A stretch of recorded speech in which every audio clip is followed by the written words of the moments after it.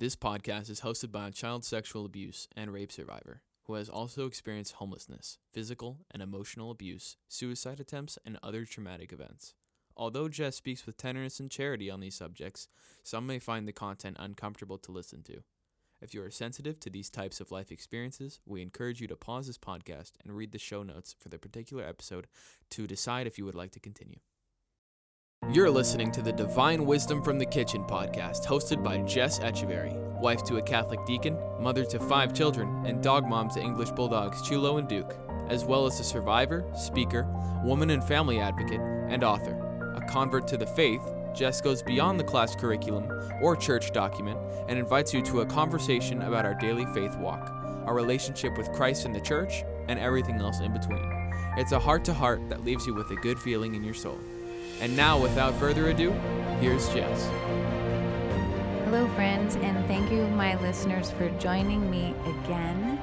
Jess Echeverry here on episode 3 of my Lenten podcast series, Finding the Key to Perfect Forgiveness.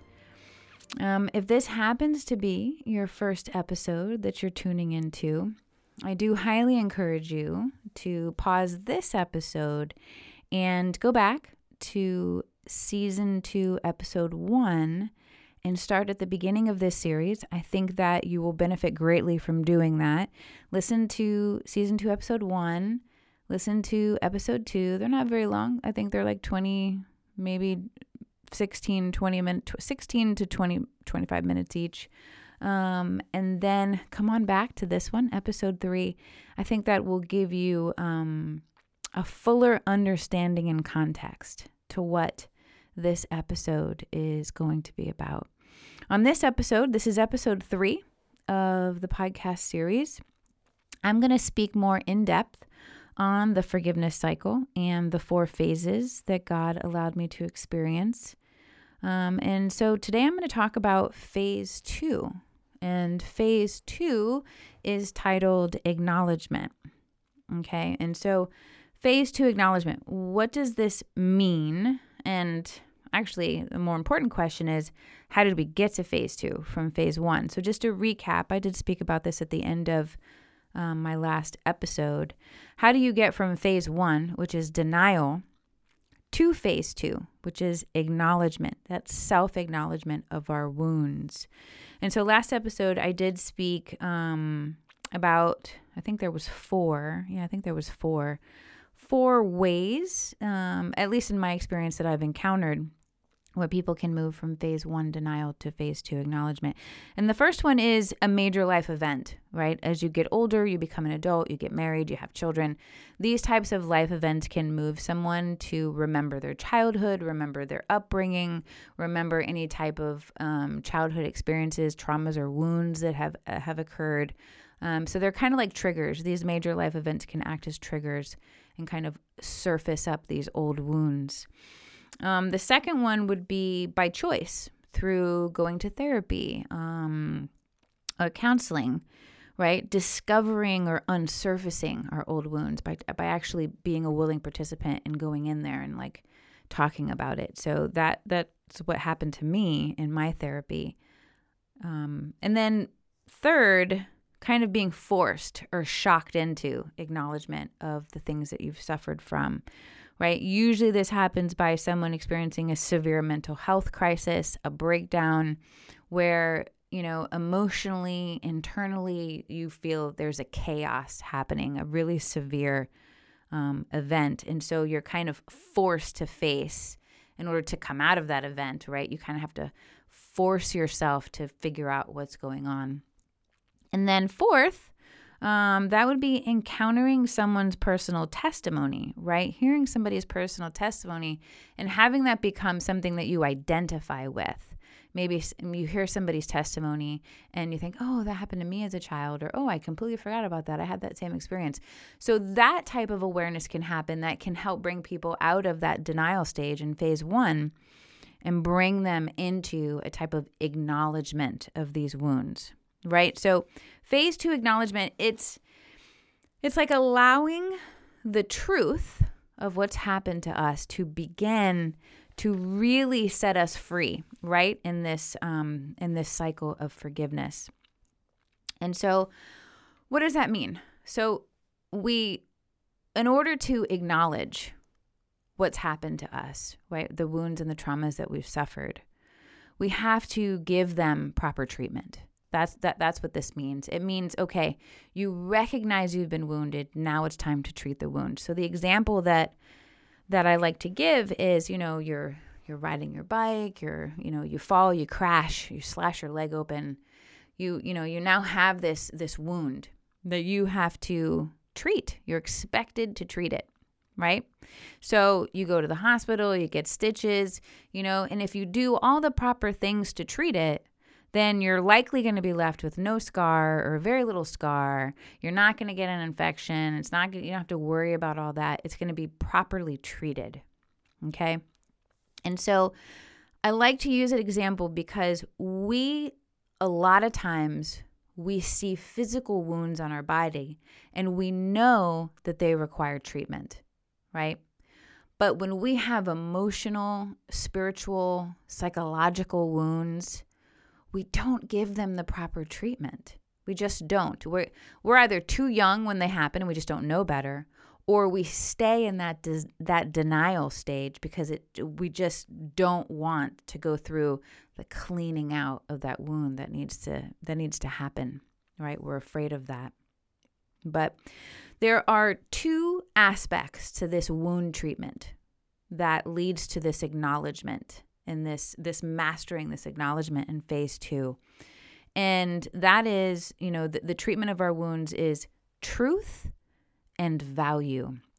And I want to talk a little bit more about that with you. And the truth of what's happened to us, that's a part of acknowledgement. A lot of times people who suffer, especially as children, childhood wounds, they end up making decisions that place them in an environment where they are around other people who've suffered the same wounds. So there's a type of normalcy, right, to this dysfunction that they've experienced. And so that keeps them trapped in this denial. So they don't acknowledge the truth of what's really happened to them because they've been in this lie that what they've experienced is just normal.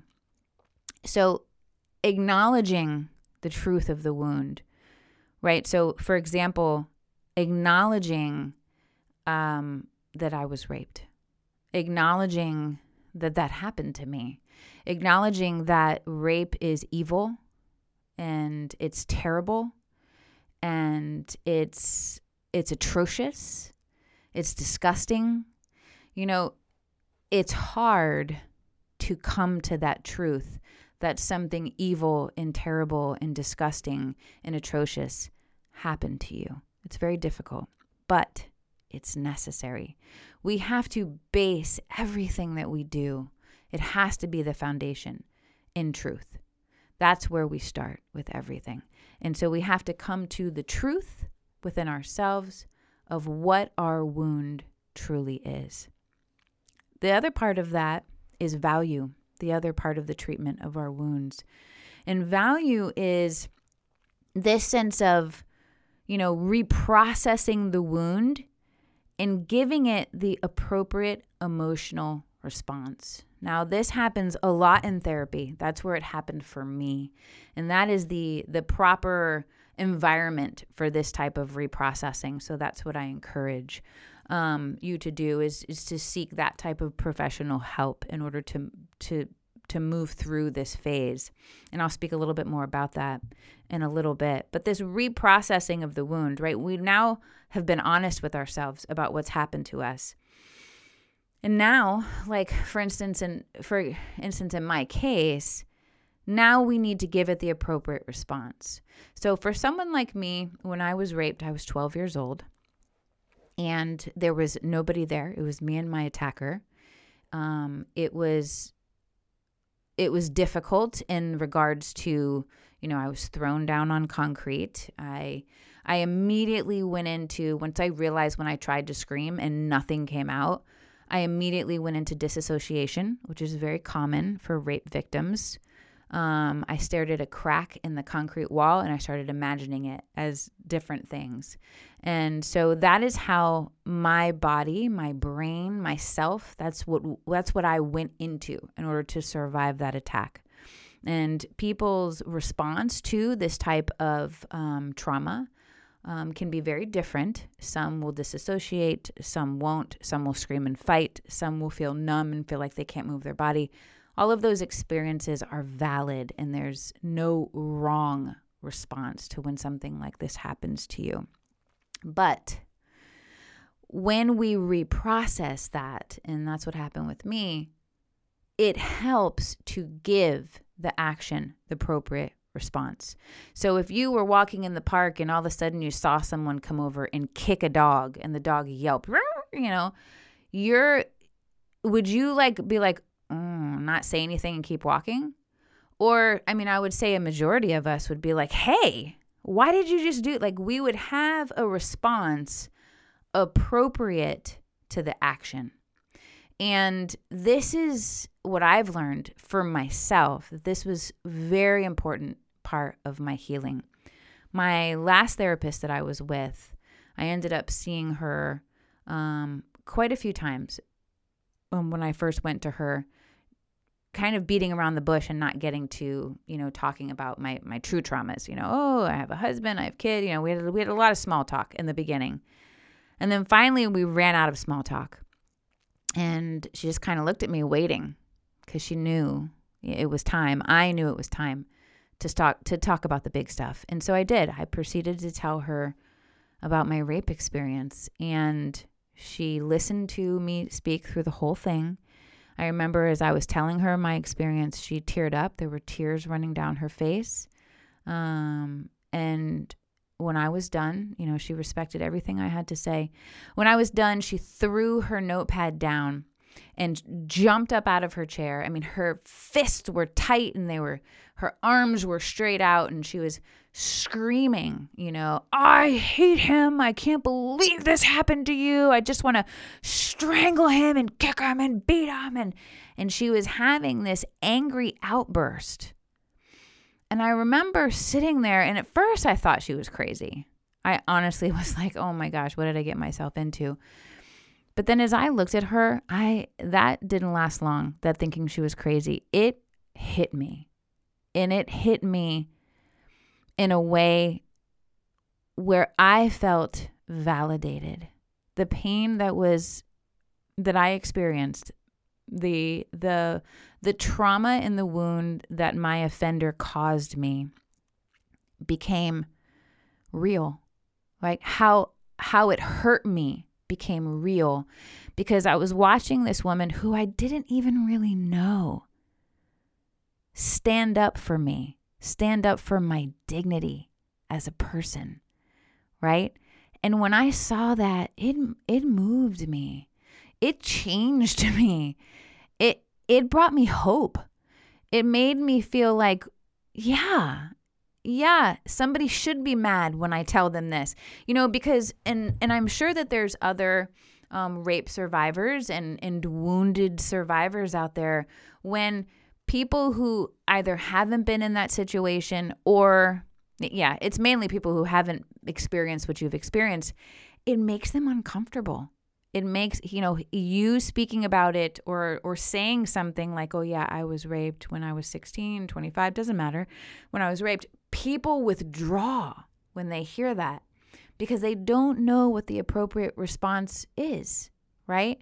Well, here's the answer to that, okay? And this is how you can help a survivor of rape and woundedness. Give the action its appropriate response. Give it its value. The truth of the action determines the valued response. Okay?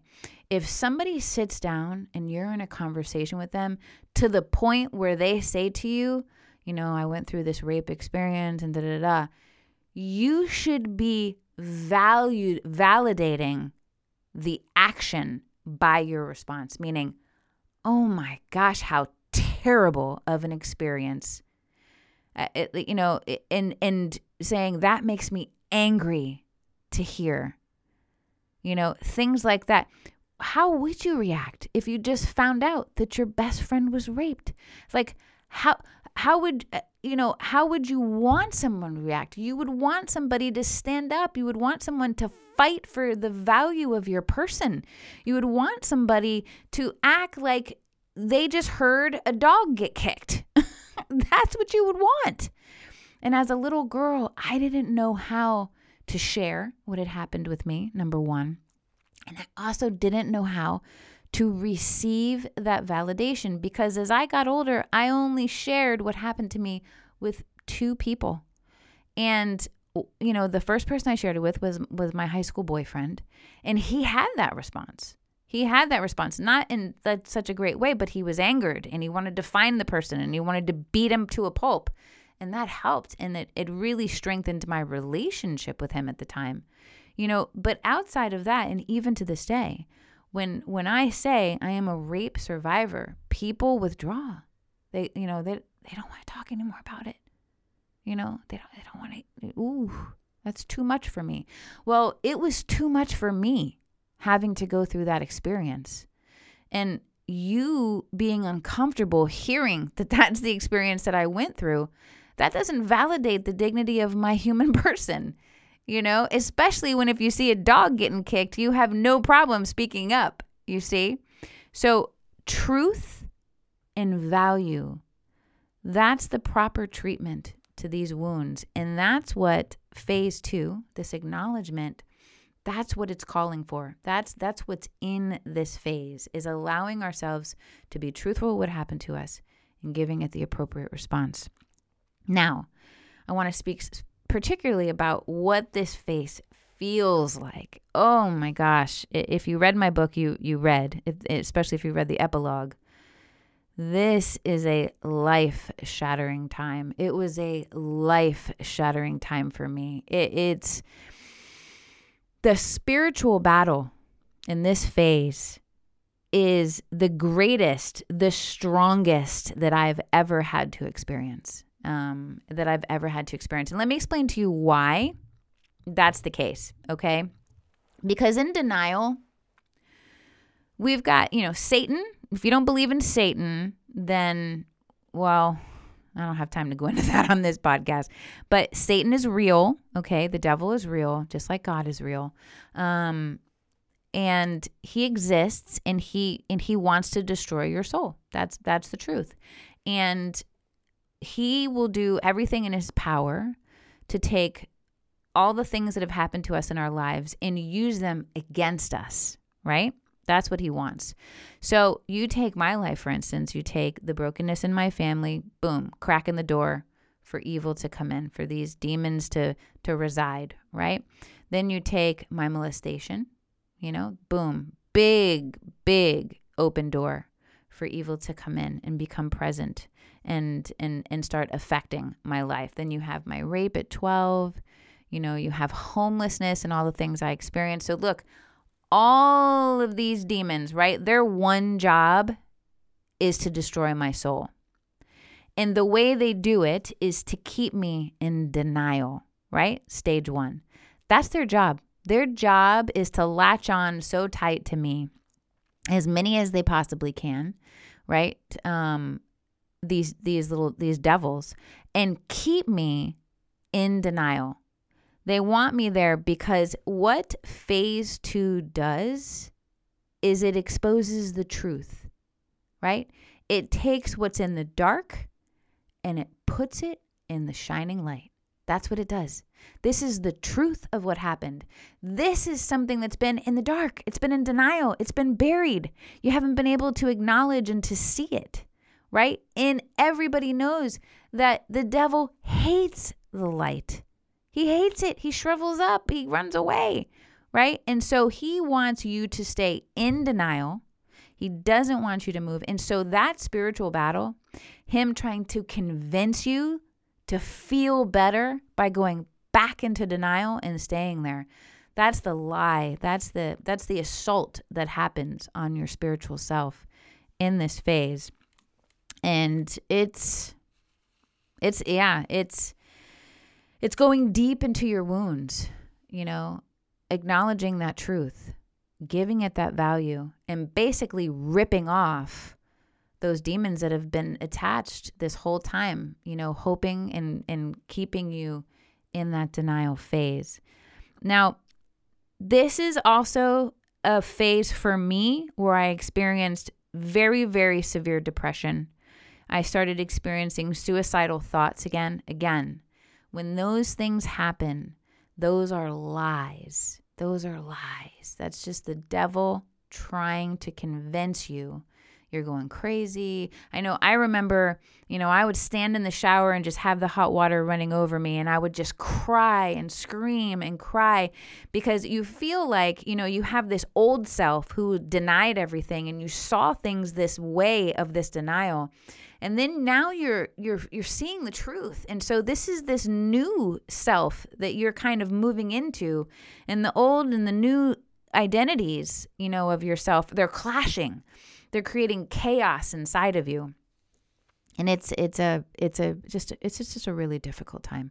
This phase requires support, right? If you're Catholic, you need to be participating in the sacraments fully and frequently to help you with this particular phase. Spiritual direction. You need to a mental health provider, counseling, therapy, even a best friend who you can always just call and have. The devil wants us to be alone, and he wants us to feel alone. And the truth of that is that we're never alone. God is with us. But he also called us in scripture, where two or more are gathered, I'm there in their presence. And so we have to really take heed to that and make the right decisions to protect ourselves, to go into this spiritual battle in phase 2, because that is definitely where this spiritual battle for me was just at its worst. But how do we get from stage 2 to stage 3? First of all, what is stage 3? Let me let you know what stage 3 is, just in case you don't.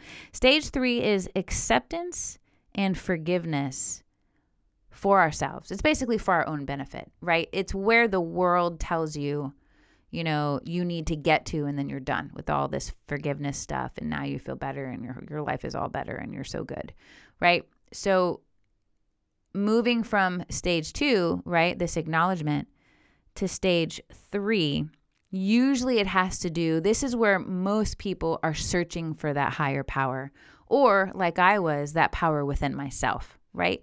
It's when people start realizing, oh, you know what, maybe I should start, meditating, maybe I should start doing yoga, or maybe I should you start looking for things that you can do in your life to help calm the chaos of the spiritual battle that happens in phase 2. And that's usually how we move into stage 3. Whatever we found, whether it be God, whether it be Jesus, whether it be, Buddhism, whether it be self-realization, which is me, which is what happened with me, whether it be, meditation and crystals, which I'm absolutely against, but I'm just saying that that's some people's journey and path. Whatever that other thing is that we're now doing, because it's giving us what we feel is peace inside of us, that's usually what brings us to stage 3. And that acceptance, that forgiveness of ourselves, again, it's where the secular world basically puts the stop sign up. It basically says, you did it, you're done, you've forgiven, you're all good, you should be happy now, congratulations, good job, pat on the back, move you along. But join me, please join me, I hope you will join me next week as I go into phase 3 and explain what that looks like, and also how that stop sign is fake. Yeah, that stop sign is fake. So God is calling us further. Isn't he always calling us further? Right? It's like we think we've gotten to a certain point, and then God says, no, come some more. It reminds me when you're learning how to swim in the pool, and I did this with my kids, and my parents did it with me. It's like you're swimming and they're like, yeah, I'm right here. But really they're walking slowly backwards and you're not really ever getting to them. That's God, right? But it's all for our benefit because it teaches us how to swim. But again, it's all for our benefit. It teaches us how to draw closer to him and to come into his perfectness, when our time comes. So please, I hope you'll join me. I hope you will join me. But before I go, I do want to just say a prayer for all of those who are in phase 2 right now. If you're listening, or if you know someone who's really struggling, it's a very, very difficult time. And I want to pray for them that, that the peace of Christ enters into their hearts and their souls and their minds, and they move into phase 3 in a peaceful way. And that our Holy Mother takes them underneath her beautiful veil of protection and keeps them from any more evil, from all evil. I really do. I pray that for all of those who are suffering in phase 2 right now. Thank you so much for joining me. I'm really excited to talk about phase 3 next week on my Lenten podcast series, Finding the Key to Perfect Forgiveness. God bless you. If you enjoyed this episode, please remember to subscribe and spread the word. Tell your friends and family on social media to leave us a 5-star review. Make sure to check the show notes for helpful links about topics discussed in this episode. Jess's latest book, Dazzle, Finding the Key to Perfect Forgiveness, is available on Amazon, Barnes & Noble, and Balboa Press, as well as Mommoletics.com. That's MOMMALETICS.com, where you can also connect with her directly. Thanks for listening, and make sure you join us next time for more heart-to-heart and good feelings in your soul on Divine Wisdom from the Kitchen.